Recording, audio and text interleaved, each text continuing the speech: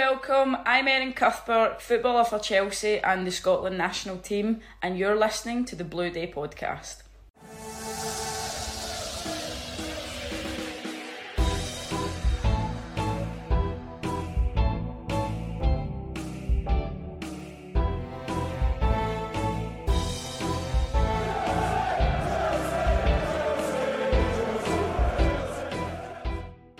Welcome back, my friends, to the podcast that never ends. Yes, this is the Blue Day podcast, and for Chelsea fans everywhere, every day is a Blue Day.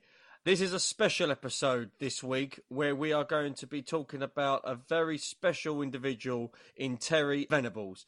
And to do that this week, I have somebody here that knows him personally and professionally. He worked with him for many years at Queen's Park Rangers. Steve Wicks is here as always. Steve, welcome back to the Blue Day podcast. How are you this week? I'm all right. I'm very pleased with the result yesterday. Any win against Spurs is a good one. Or Tottenham is a good one. Yeah, it's a shame it wasn't. We didn't rub their nose in it and win by the amount we should have done.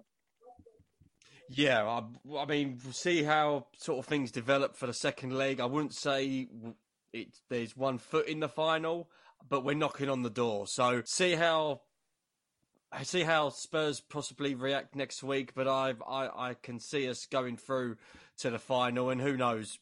We'll see how many trophies we could potentially win this season. But it's going to be an interesting week with Chesterfield as well in the FA Cup, and then potentially Man City in the league. I know there's sort of rumours spiralling that the game could be in doubt with them, so time will tell. But this episode isn't about the modern day Chelsea. This episode's going to be a little bit special for those that appreciates the history of Chelsea Football Club. We're going to talk about a guy who started his career at Chelsea and has had one hell of a footballing career, and we're going to talk about him in great detail today. So if you're a fan of this individual, sit back, relax and enjoy while we talk about Terry Venables, who was born on the 6th of January 1943 in Dagenham.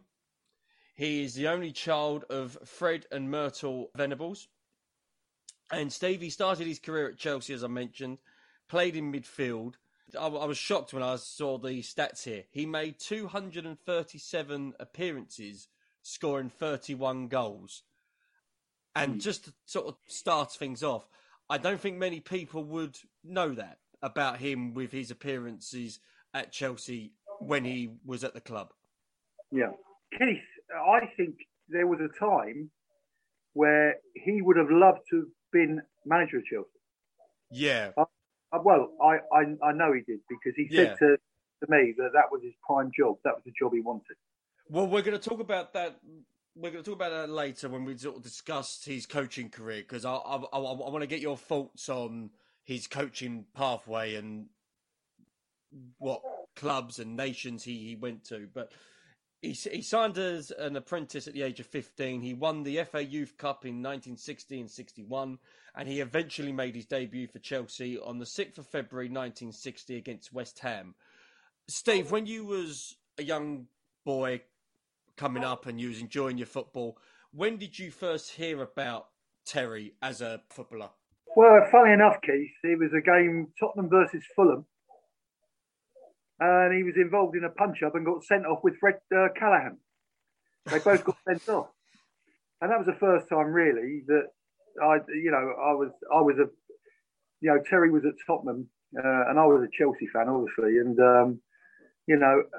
but that's the first sort of memory I have is him getting sent off, which was a very rare thing. He wasn't that type of bloke.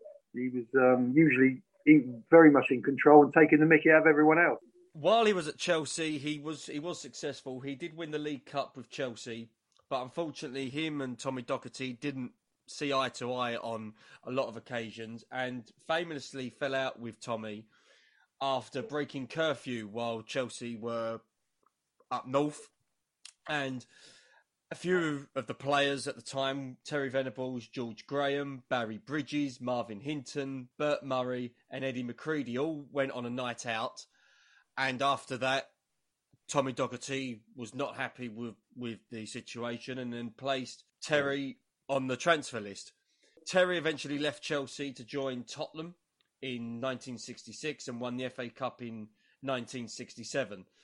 His playing career would then take him to Queen's Park Rangers and later with Crystal Palace, where his coaching career took off. Steve, just sort of while we're sort of on the subject of while he was at Chelsea, did you ever have conversations with Terry, or did Terry ever bring it up with yourself or other players about his departure from Chelsea? Was it something that was still playing on his mind a little bit, or was it completely? Yeah, I think he felt about? He was the scapegoat. He was the person. He was the sacrificial lamb. And the Doc, because of Terry's personality, which is a bubbly, effervescent, laugh a minute type person. For some reason, Tommy blamed him and thought it was his fault that he was a bad influence on the other players.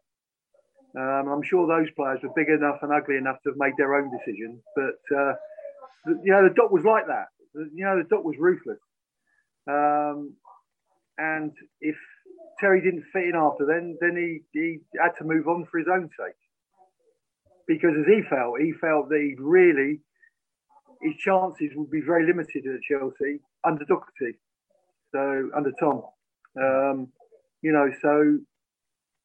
decision was made, and Terry moved to Tottenham. And then it was at Crystal Palace where he got sort of the opportunity to get into coaching. And there was one thing I was going through with the research, Steve, and I wanted to sort of get your thoughts on it. If you, in fact, heard this, is it true that he actually retired from playing due to having arthritis? Did you hear anything about that, or is that rumours? He had a couple of bad ankles. He used to get a lot of pain in his ankles. Right.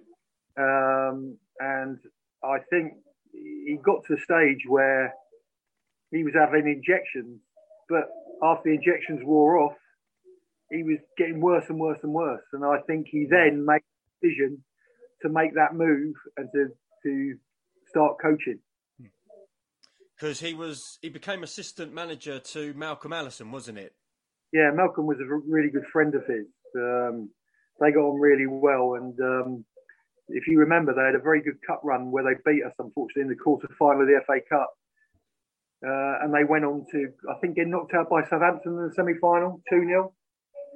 But for a third division club, it was a very, very, great cup run for them. And Terry was very important in that whole thing. Terry then became the gaffer in 1976, and they managed to get promotion to the first division, and it was a long time since Crystal Palace got into the first division. And after a successful spell there, and then things started to unravel a little bit, Terry then moved to QPR in 1980. QPR were in the second division at that point. This is when you had the pleasure of being part of the side at QPR. Just want to sort of start off with sort of talking about Terry as a coach, Steve. What was Terry's style of management like? I get very annoyed when there was a word used for a lot of people. You say, "Oh, Venables, he's a bit of a spiv." He had so many hands in so many pies. He wrote a TV serial. I'll think of the name in a minute. But But do you know what? He was new to me because I've never ever played in such an organised team, which basically you finished your game. You finished on the Saturday, obviously Sunday off. You came in Monday. You talked over the game. You went through it, win or lose. You had a talk. You went over a few things, and from that time, the whole week was about the team you were playing on the Saturday. The whole week, all their free kicks came out, their formation came out. He put the reserves in their formation. You had an hour's match against them in that formation that we had to play on Saturday. Everything was so professional; it was unbelievable. And what he did, we were working harder than I've ever worked with anyone. Physically harder, and we were fitter than I'd ever been. Yet because of his personality and because how he did it, you enjoyed it. He made it enjoyable. He always had a laugh. He always had a joke. He was always, but by the same token with Terry, if you ever wanted to have a one-to-one, when you knocked on his door, you felt a bit nervous. He had that unbelievable thing about being one of the boys, having a laugh. Yet, if you knocked on the door to have a chat with him, you felt nervous. And he's the only manager I've ever played for that, if we lost, my first thought was, oh God, we've let him down. And I didn't really have that with anyone before I met Terry. But to me, that was just said everything about him, because you knew how much work had gone in, how much preparation had gone in, and you felt you'd let him down. But he was absolutely a light year ahead of any other manager I ever worked for. It's been mentioned in recent documentaries about him that we'll mention later on, that he set up his team to do a high press. So they would try and win the ball back in the team's half and then launch an attack of your own.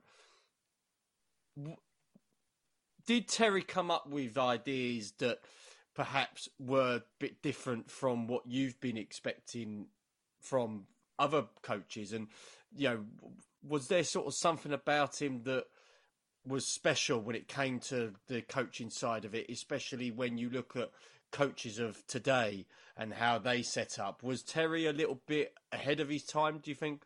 Oh, not a little bit, Keith. He was way ahead of his time. He the first time I ever was coached by Terry was for England under-21. And I was so impressed with his coaching on a 3-4 day period. He was fantastic. But what Terry did was, for instance, an example is we had two good fullbacks at QPR, Ian Dawes and Warren Neal.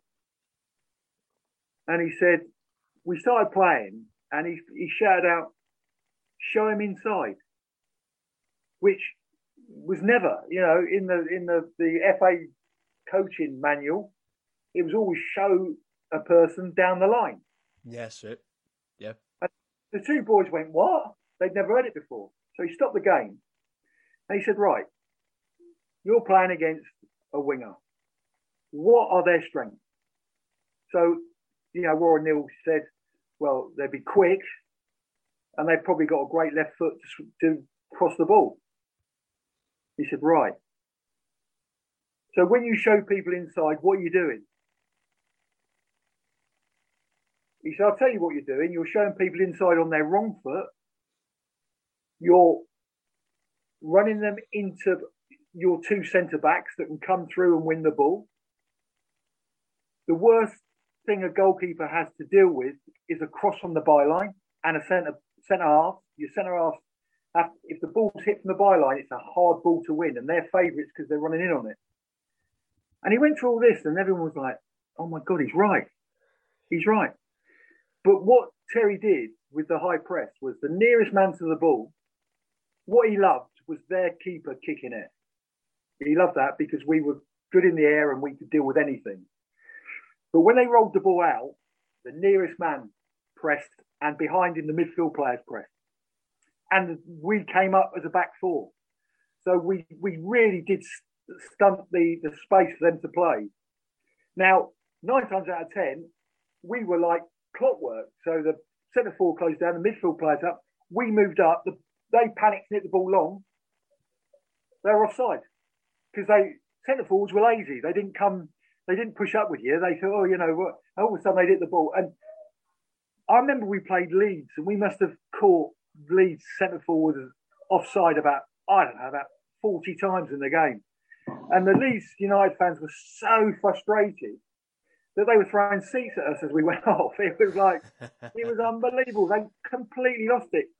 Yet we weren't playing offside. We were just pressing the space. And no one had come again. I think the first year he was manager, I think we conceded 21 goals in a whole season, which was unheard of. everyone knew their role in that team because of the way he coached, and everyone knew what was expected of them. And he was the most talented coach of it. And to me, he had the ability to pull everything together. Like when he became England manager, he pulled the press together. He pulled all the supporters behind the team. He had that magnetic way about him that got everyone together. And he was just an absolute joy to play with and play under. In your experience, was there any players that perhaps didn't take to his coaching methods, that perhaps didn't take to his personality as a coach? Yeah, Andy King didn't. Andy King, we'd signed Andy King, was it the Doc or someone had signed Andy King before Terry got there. And Andy did not want to know about defensive. Well, all he wanted to do was play as a false 10, really, that didn't exist in those days, but play, he didn't want to defend. He didn't want to get back. And Terry turned around to him and said in front of everyone, if you're not prepared to do that, then you won't be part of this team. And he said it in front of everyone because Andy King had a bit of a pop at him. You're not playing to my strengths. It's a shame he wasn't speaking to the Italian Sky. It could have been a very but you're not playing to my strengths. He said, well, what are your strengths? Tell me what your strengths are. Oh, I can score goals. I can get forward. I can do it. He said, yeah, you can. But there are two sides to football. There's football when you've got the ball and football when you haven't got the ball. And when you haven't got the ball, you've got to do your bit for the team. And it perfect sense. Everyone knew what Terry was saying. But Andy King I think he ended up having a go, swearing at him and walking out of the dressing room. And that was it. He was gone in a week. Blimey. Interesting. You talk about your time at QPR. He took QPR to the First Division in 1983, but also guided QPR to the FA Cup final in 82. Yeah. Looking back on the achievements that Terry gained while at QPR, especially with the FA Cup final, do you remember sort of Terry being sort of surprised with what he achieved with this particular team, or was the players more surprised with what was being produced on the pitch and the results that came with it? Well, I think I was cup tied, so I couldn't play in that final, and it was a very hard time. But what I did see was tactical brilliance. The semi-final against West Brom, their real strength was Weil and Alistair Robertson, two big centre backs that used to get tight to the centre forwards, and they were the heartbeat of that team.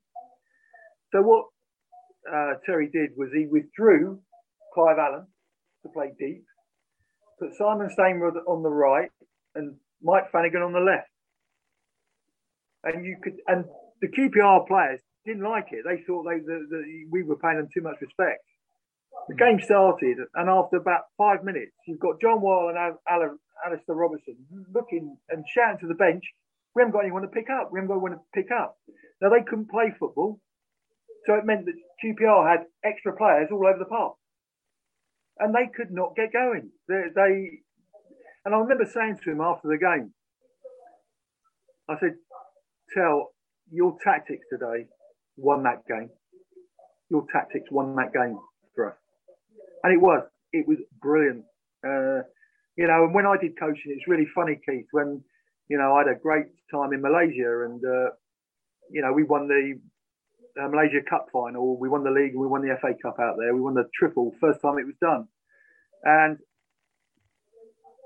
I remember going back to my room because when I'd won the biggest cup and I couldn't drink orange juice and have a piece of birthday cake. I had to go out and have a few beers and I got all the boys up.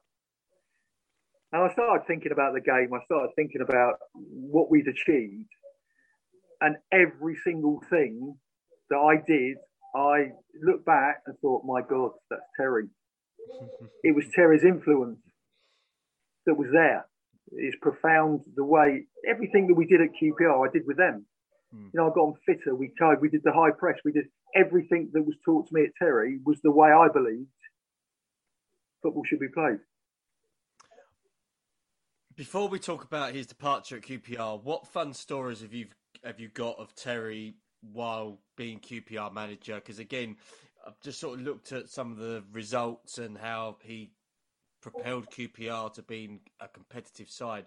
There must be some interesting stories, especially with the team that you had and sort of how Terry was as a personality.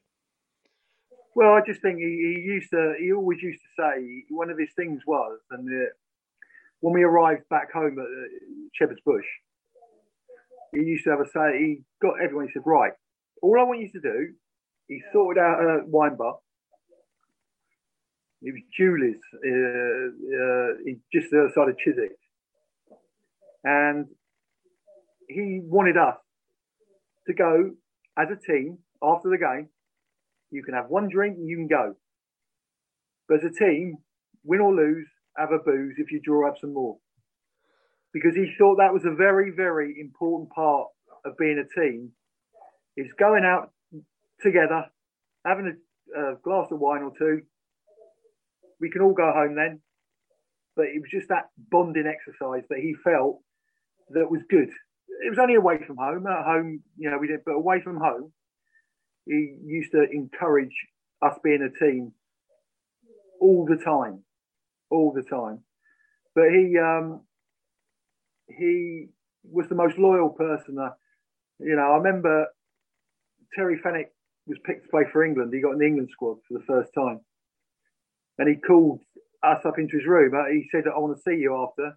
And I didn't know he wanted to see Terry either. And we sat down in his room and he said to Terry Fenwick, he said, have you thanked him yet? And Terry Fenwick said, what? He said, have you thanked Steve yet? So Terry said, what are you talking about, Gaffer? He said, mate, he makes your job so easy and you look so good playing alongside him and you're the best partnership in the division. And I think you should thank him. And it was like, well, and for me being a bit low about not being in the squad because I was playing the best football I've ever played, all of a sudden, him saying that meant more to me than anybody saying it. And and that's the way he was. He was the most loyal. If you did it for him, my God, he'd move heaven and earth for you. Fast forward a little bit. In 1984, QPR finished fifth in the league and thus qualifying for the UEFA Cup. After this, in the end of the season, Terry got the job at Barcelona. What was the players' reactions to Terry leaving? And have you got any sort of stories or memories of sort of your last sort of time seeing Terry as your coach? Well, we read about it, really. It was the end of the season. Right. And he was doing a takeover at QPR at the time. He had a consortium to go to take over QPR. And all I can say, Keith, when he left, it was like a bereavement. I've never seen so many players so down. In all my football, I've never ever seen a group of players so devastated that they lost their leader, their general. And it took us quite a long time to recover. It really did. And, what made it worse was they employed Alan Mullery, who had fallen out with Terry. They didn't get on at all well. And he employed Alan Mullery, and it was quite funny because he said, I'm not going to change a thing. I'm going to keep it as it is. But the ball went out to the winger, and he'd shout it down the line, and he went, no, hold it a second. You said you didn't want to change with Terry, So we kept pulling him up, and we went top of the league, I think, after about 5-6 games. We beat not as far as 3-0 and went top. And then we played Tottenham and got beat 5-0. And then we had that epic game against Newcastle where we were 4-0 down at half time and ended up drawing 5-5. But at half time, when we were 4-0 down, he walked in and he said, do you know what you are? You're a bunch of flash Venable boys. Right? And bearing in mind, Keith, we'd hit the post and crossbar about 3 or 4 times in that first half. They had 4 shots at goal, and Waddle scored 2 of the most unbelievable goals, 35 yards. but we were 4-0 down. And he walked out of the dressing room. So a few of the experienced players, John Gregory, myself, Terry Fenwick, we got up and said, look, we hadn't lost at home for about 18 months, approaching 2 years. And we said, right, boys, if we're going to go out, if we're going to lose this, let's go with some respect and fight. And we scored a goal after about 5 minutes of the second half. And then 15 minutes later, we scored another one. And the crowd's starting to get up a little bit. You're thinking, dearie me, if we get one more, this is going to be interesting. And we scored with about 12 minutes to go to make it 4-3. And it's all like, and then Waddle gets the ball, leaves me on the backside, goes down to the line, chips it across, and Beardsley scores to make it 5-3. So there's literally 3 minutes left. They give away a free kick from the kickoff. I go up and I score 5-4. We are now in injury time. John Gregory plays a great ball through to Gary Micklewhite. He lifts it over the goalkeeper, 5-all.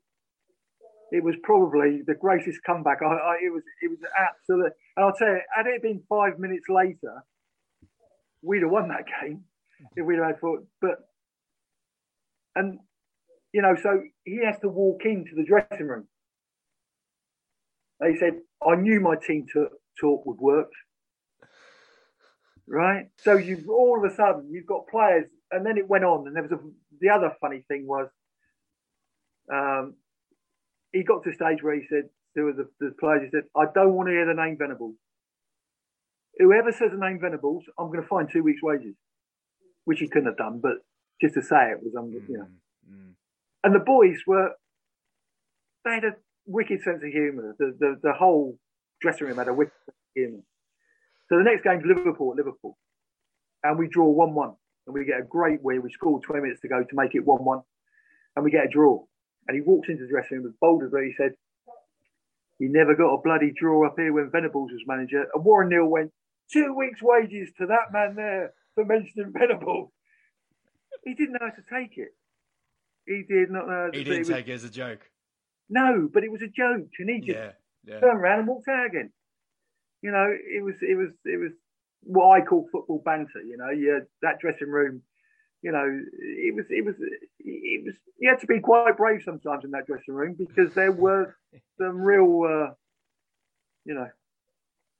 boys that love to take the mickey. I'm trying to put that nice. Yeah, sort of in regards to Terry going to Barcelona, it was obviously a lot different to him, and again, recent documentaries sort of has highlighted Terry's wish or desire, so to speak, to manage abroad, and he had a very good chance to do well at Barcelona, which he did. He won the league, he won the Copa del Rey. He lost on penalties in the European Cup final to Steaua Bucharest, I believe, and a few years later he sort of returned to England and he became the Tottenham Hotspur coach.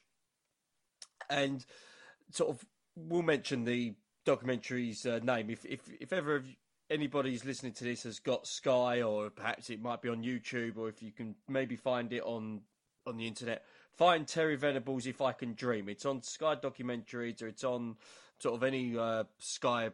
It'll be on the Sky searcher anyway. But he was talking about his time at Barcelona and then his situation at Tottenham with Alan Sugar, and the fact that Terry and Alan Sugar became business partners, and then there was issues later on down the line with him and Alan. Steve, where was you sort of at this point in your career? So we're talking about sort of 87. So you was back at Chelsea at this point, wasn't you? So when Terry came back to Tottenham, and then he was the manager, and then he was looking to own Tottenham, and he had the dealings with Alan Sugar. There was obviously rumours surrounding Terry and his outside business influences, so to speak, that caused issues with him while at Tottenham. What was your take on all this? Because this became sort of nationwide news. This became sort of quite a big thing for Terry personally and professionally. Well, I used to socially meet Terry for a glass of wine at the Royal Garden Hotel, the Kensington Royal Garden, and he was very down about it. It's the first time really I'd seen him down. He was really concerned. I think he was concerned because, you know, he wanted to manage England, and I think he felt that would put him out of if he was found guilty, that would really put a dent in that ambition. But what was great, the people that believed in Terry were always there for him. You know, there was a lot of people that thought the world of him. You know, he went to Barcelona, and I get this phone call, and he's arranged a private jet for 5 of us to go out to see him for a glass of wine and fly back that night. And we flew we flew about, I think it was 2:00, and we got back at 11:00 at Farnborough. And he just wanted to, you know, as he said, oh, I really miss you boys. It's not easy. I miss you, and I didn't want you to think that I just left you. He said, because our paths will cross, and you know, and I want to remain friends with you. And I thought that was again one of the biggest compliments he could have ever said to us. But yeah, when he came back to Spurs, he'd won the FA Cup, hadn't they? They'd won the FA Cup by then, hadn't they? Yeah, that was in '91. Yeah, yeah, they'd won the FA Cup. He was doing the job that was asked of him, and you know, getting a very good team together. And then the fallout with Sugar really did, you know, hit him hard at a time where, as I said, I think he had one eye on the England job then. Yeah. I was just going to say, Steve, he eventually did get the England job. He replaced Graham Taylor after Taylor's unsuccessful stint as England manager, and England did not qualify for the World Cup in '94. Terry took over. What were your thoughts when he got the job? Did you feel that, again, he was the right man for the job? Did you feel it was sort of long overdue? What were your initial thoughts on? Personally, I think it was long overdue. I think it was probably everyone that had been England manager before that had failed miserably. Not even, you know. And I think with Terry, who, in my opinion, really was the first Pep. I think he was the English Pep, and he did a lot. And the other thing I'd like to say is that his influence at Barcelona rubbed off with Barcelona. You know, the losing the ball and trying to win the ball back in 20 seconds was a Terry Venables thing. Now that is trained now at Barcelona. You know, when he became manager, I always thought England would be very close to winning the Euros. Very close. And I think the kick in the teeth after that great performance, so let's be fair about it, in the semi-final against Germany, we were far the better side.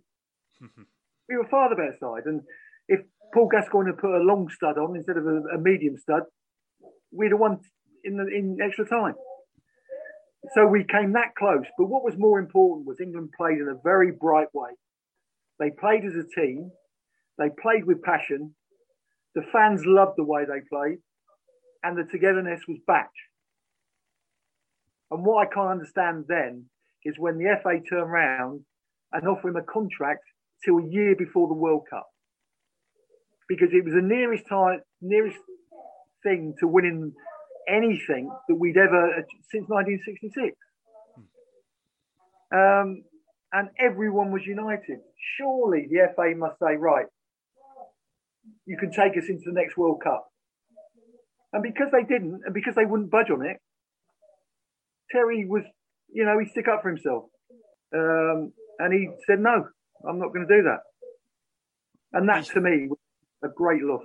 Before we talk about Euro 96 in detail, we'll talk about the contract situation with Terry and how he left the role, and with Euro 96 being his first and last tournament for England. Sort of looking back, the FA were scared, frightened, so to speak, because Terry, even when as a player, he was never a yes man. No. He stood by his sort of views, he stood by his morals, and again, because of perhaps the situation surrounding his business dealings, that the BBC, for example, did a special on it, which was contested in court, that Terry, from what I can gather, is still going through to this day. And then you had the issues with the FA trying to be squeaky clean and having sort of, people that they can control, for example. With that and with everything else that sort of Terry's gone through, especially with Tottenham, that obviously played a part in England's decision by saying we'll only give him the 1 year's contract to 97 and not to have another go at the World Cup 98. Do you think that sort of scarred Terry in a way in regards to this was, again, the best job an Englishman could have is being the coach of your country, and the FA treating him like they did? Because any other sort of human being, they could have walked there and then, but Terry took sort of courage on that and said, no, I'll lead my country to the Euros. At this point when you were speaking to him, did he have any issues? Did he sort of come to you, and was there anything that you heard about with him in the FA and this issue of giving him a 1 year deal, or certain people within the FA not wanting him to be the manager at all? Yeah. Well, he couldn't believe that they would look that way. He felt that, for him to be judged on what he did on the football field and how he coached and how he looked after the England team, he felt that all the other things, and let's be fair about it. I did say to him once, I said, listen, Tel, I know you feel you're innocent, but do you think it's wise to take on Alan Sugar? I said, because he's, you're taking on a giant, a financial giant that you can spend huge amounts of money. And he said, no, I just want to prove that I'm not the person he's painting me out to be. And I think that, number one, showed guts. And number two, he did care about what people thought of him. Well, he got barred from entering Tottenham's ground, didn't he, for a period as well, under Alan Sugar. He was not allowed to attend Tottenham matches while England manager. That would be unheard of in this day and age, wouldn't it? Well, it would someone like Gareth Southgate to be banned from somewhere like Arsenal or even Chelsea, for example, if there was any issues. That was just crazy to think that could have happened. Yeah, no, it was a crazy time, and it was, I think he obviously, Alan Sugar was not happy about certain things. I think the Eric Hall coming into Tottenham, I don't think he was too pleased about that. There was lots of issues on the people that Terry lived his life around. I think Eric Hall was a big part of that. He almost became like the acting agent for Tottenham. And Eric, you either loathed him or you loved him, and a bit Marmite. But personally, he was where I spent time with Terry. When you got to know Eric, he was a real character, And there was Jonathan Crystal, who was his lawyer.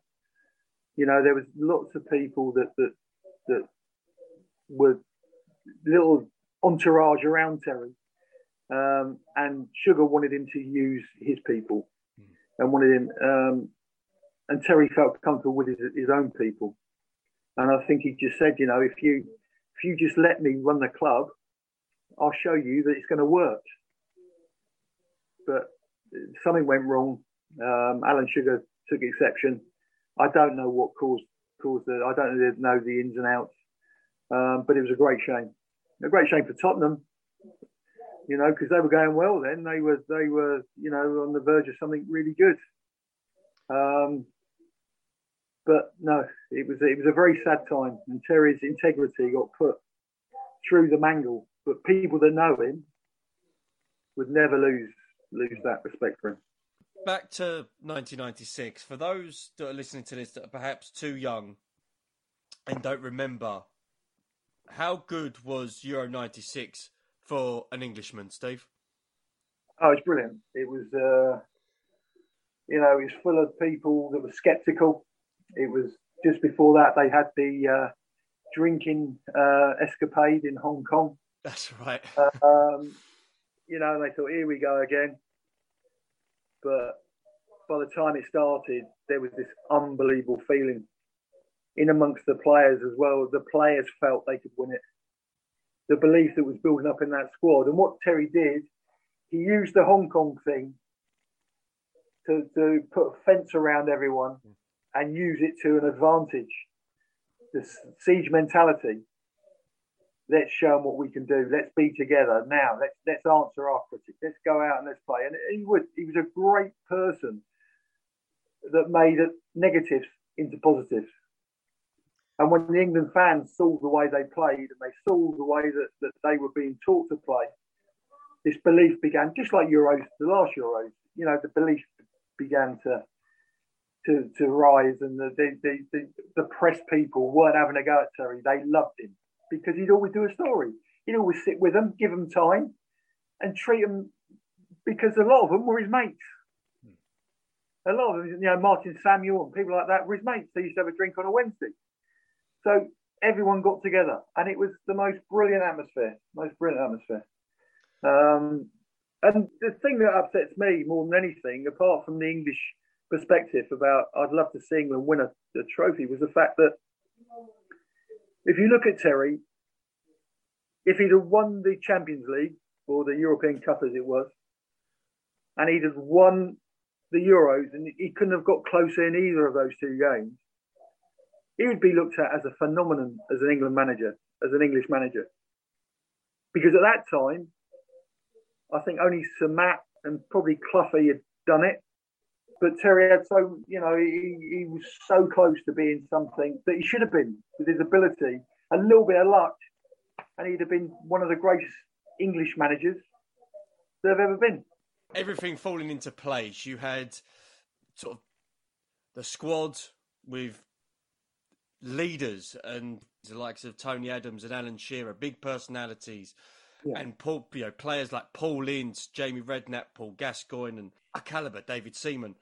You had, again, Wembley being a sellout and the type of football that's being played, beating Scotland 2-0, beating Holland 4-1, which not many people would have predicted before the match. Even the song Three Lions as well, that being sung before the games as well. And then you've got the penalty shootout win against Spain with Stuart Pearce scoring the penalty and his iconic celebration as well. Everything falling into place. But then England get knocked out by Germany on penalties. Terry's last game as manager. And looking back, and I've seen sort of the full match between England and Germany sort of since 96 and sort of doing part of the research. How England got knocked out of 96, do you think that affected Terry mentally? And the reason why I say that is because when you look at his coaching career from 96 onwards, his last, say, top job wasn't until 2002 when he took over at Leeds, and he didn't even last a season then. It was sort of quite a period from 96 to then that he was in and out of the game. He took jobs. He was the Australia manager. He was then one of the coaches at Middlesbrough to help out Brian Robson. He was then sort of working in other quarters as well. I think he went back to Crystal Palace as well. Do you think the England, how that all ended, affected him mentally? Yeah, well, I think the thing is, Keith, that was always Terry's. He was a very proud Englishman, an extremely proud Englishman, and to him that would have been the ultimate job that you could have. I think it did upset him. I think he did. When he took the Australian job, we all looked at each other and thought, why? why to make a point or to. No one understood because it was so. But then he turned around and he said, "You know what? With what went on, I just had to get away." I felt so upset. Did he have to get away from the English sort of media or the English presence that would have probably followed him near enough every day after Euro 96? Was it a case of he needed to leave the country? I was so gutted with what had happened that I think he felt, if I can just get away from all this and just get away and just be far enough away and just get on with something, some kind of project, then yeah, it's funny because I was playing golf and I had a very sceptical friend of mine who didn't like Terry Venables, and we were having a conversation and we were doing the Henry Cooper Classic in Portugal, and we had about 20 people around a table, and someone said to me, "Who's the best manager you ever worked for?" And my mate, who was sceptical, said, "Oh, he's going to say Terry Venables, blah, blah, blah, blah, blah." And I said, if you spoke to anybody that worked with him, you'd all say the same. And there was another golf tournament going on, and they all came in, and David Seaman was there. And I called David Seaman over, and I said, "David, who's the best manager you've ever worked for?" Now, at that time, he was with Arsene Wenger. You know what he said, don't you? Yep. Terry Venables. Yep. And I turned around to Max, my mate, and I said, "There you go. It's not just me, you know." And the other day on Football Focus, they were talking about Newcastle, and Alan Shearer was being interviewed. And he was asked the question, who was the best Newcastle manager you ever worked for? Who was the best manager that you ever worked for? And he said to Bobby Robson. And the other one he said was Terry Venables. Gary Lineker also says that. You know, so... Would you say Terry's the best manager that you've worked under? Not the best manager. Best manager by a light year. Right. The best. The best. Everything. You know, if you got injured and you're in the treatment room for a week, it was like missing A level, where he'd moved on and he'd gone to, you know, he had free kicks, he had 10 free kicks. And he had special names for numbers for the free kicks. And you walk past and he'd go 3, and you had to tell him the 3. You know, everything was just bright as a button. The brightest manager. Just a couple more questions before we do wrap this up for this week. I want to go back to Chelsea, if I can, Steve. And throughout his management career, there was obviously rumours of him going to different clubs before deciding that he would go to the particular clubs that he did go to.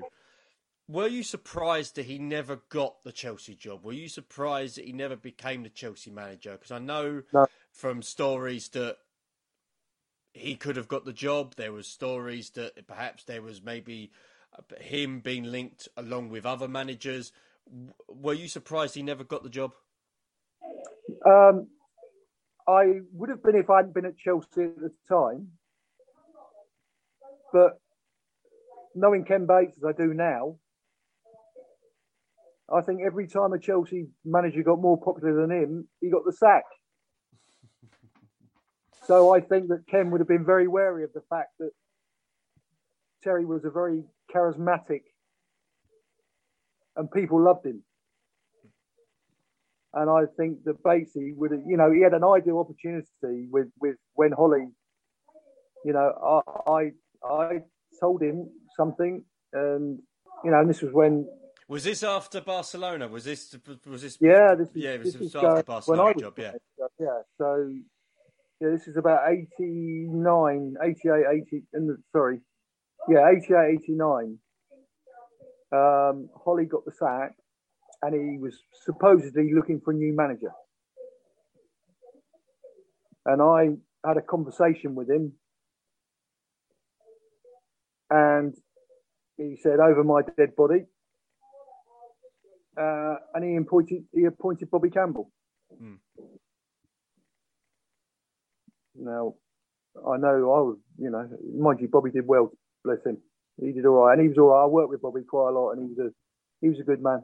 He was a good man. Coach. Yeah, good man. I've heard many good things about Bobby Campbell. He was a very, very fine coach. Just sort of one thing more to wrap this up. Yeah, we've discussed Terry and sort of what kind of coach he was and what kind of man he was as well. A sum up for us, Steve, what kind of individual Terry was and what he meant to you and what he's meant to many other footballers of that certain generation, even from the 70s, the 80s and 90s, where he's affected a lot of players' lives and helped people's careers develop to the point where they probably would not have done if they hadn't have met Terry. So just sort of, if you can, just sort of sum up, whether or not with a story or a particular memory you've got of Terry, what kind of man he was. He was a man that set standards in your football life. What he expected was for you to work your socks off. His great saying was, if you ever turn round after your career and say, if only, the two words you should never ever say, if only, then you haven't given your best shot. This is the greatest life in the world you could ever wish to have. Whatever happens to you, don't say the words if only. He also was a leader, a fantastic leader, who was passionate about his players. Passionate. He was just once you work with him, the standards to. No, I'll tell you how I'll put it. Playing under Terry was one of the greatest things that ever happened to me in my football career.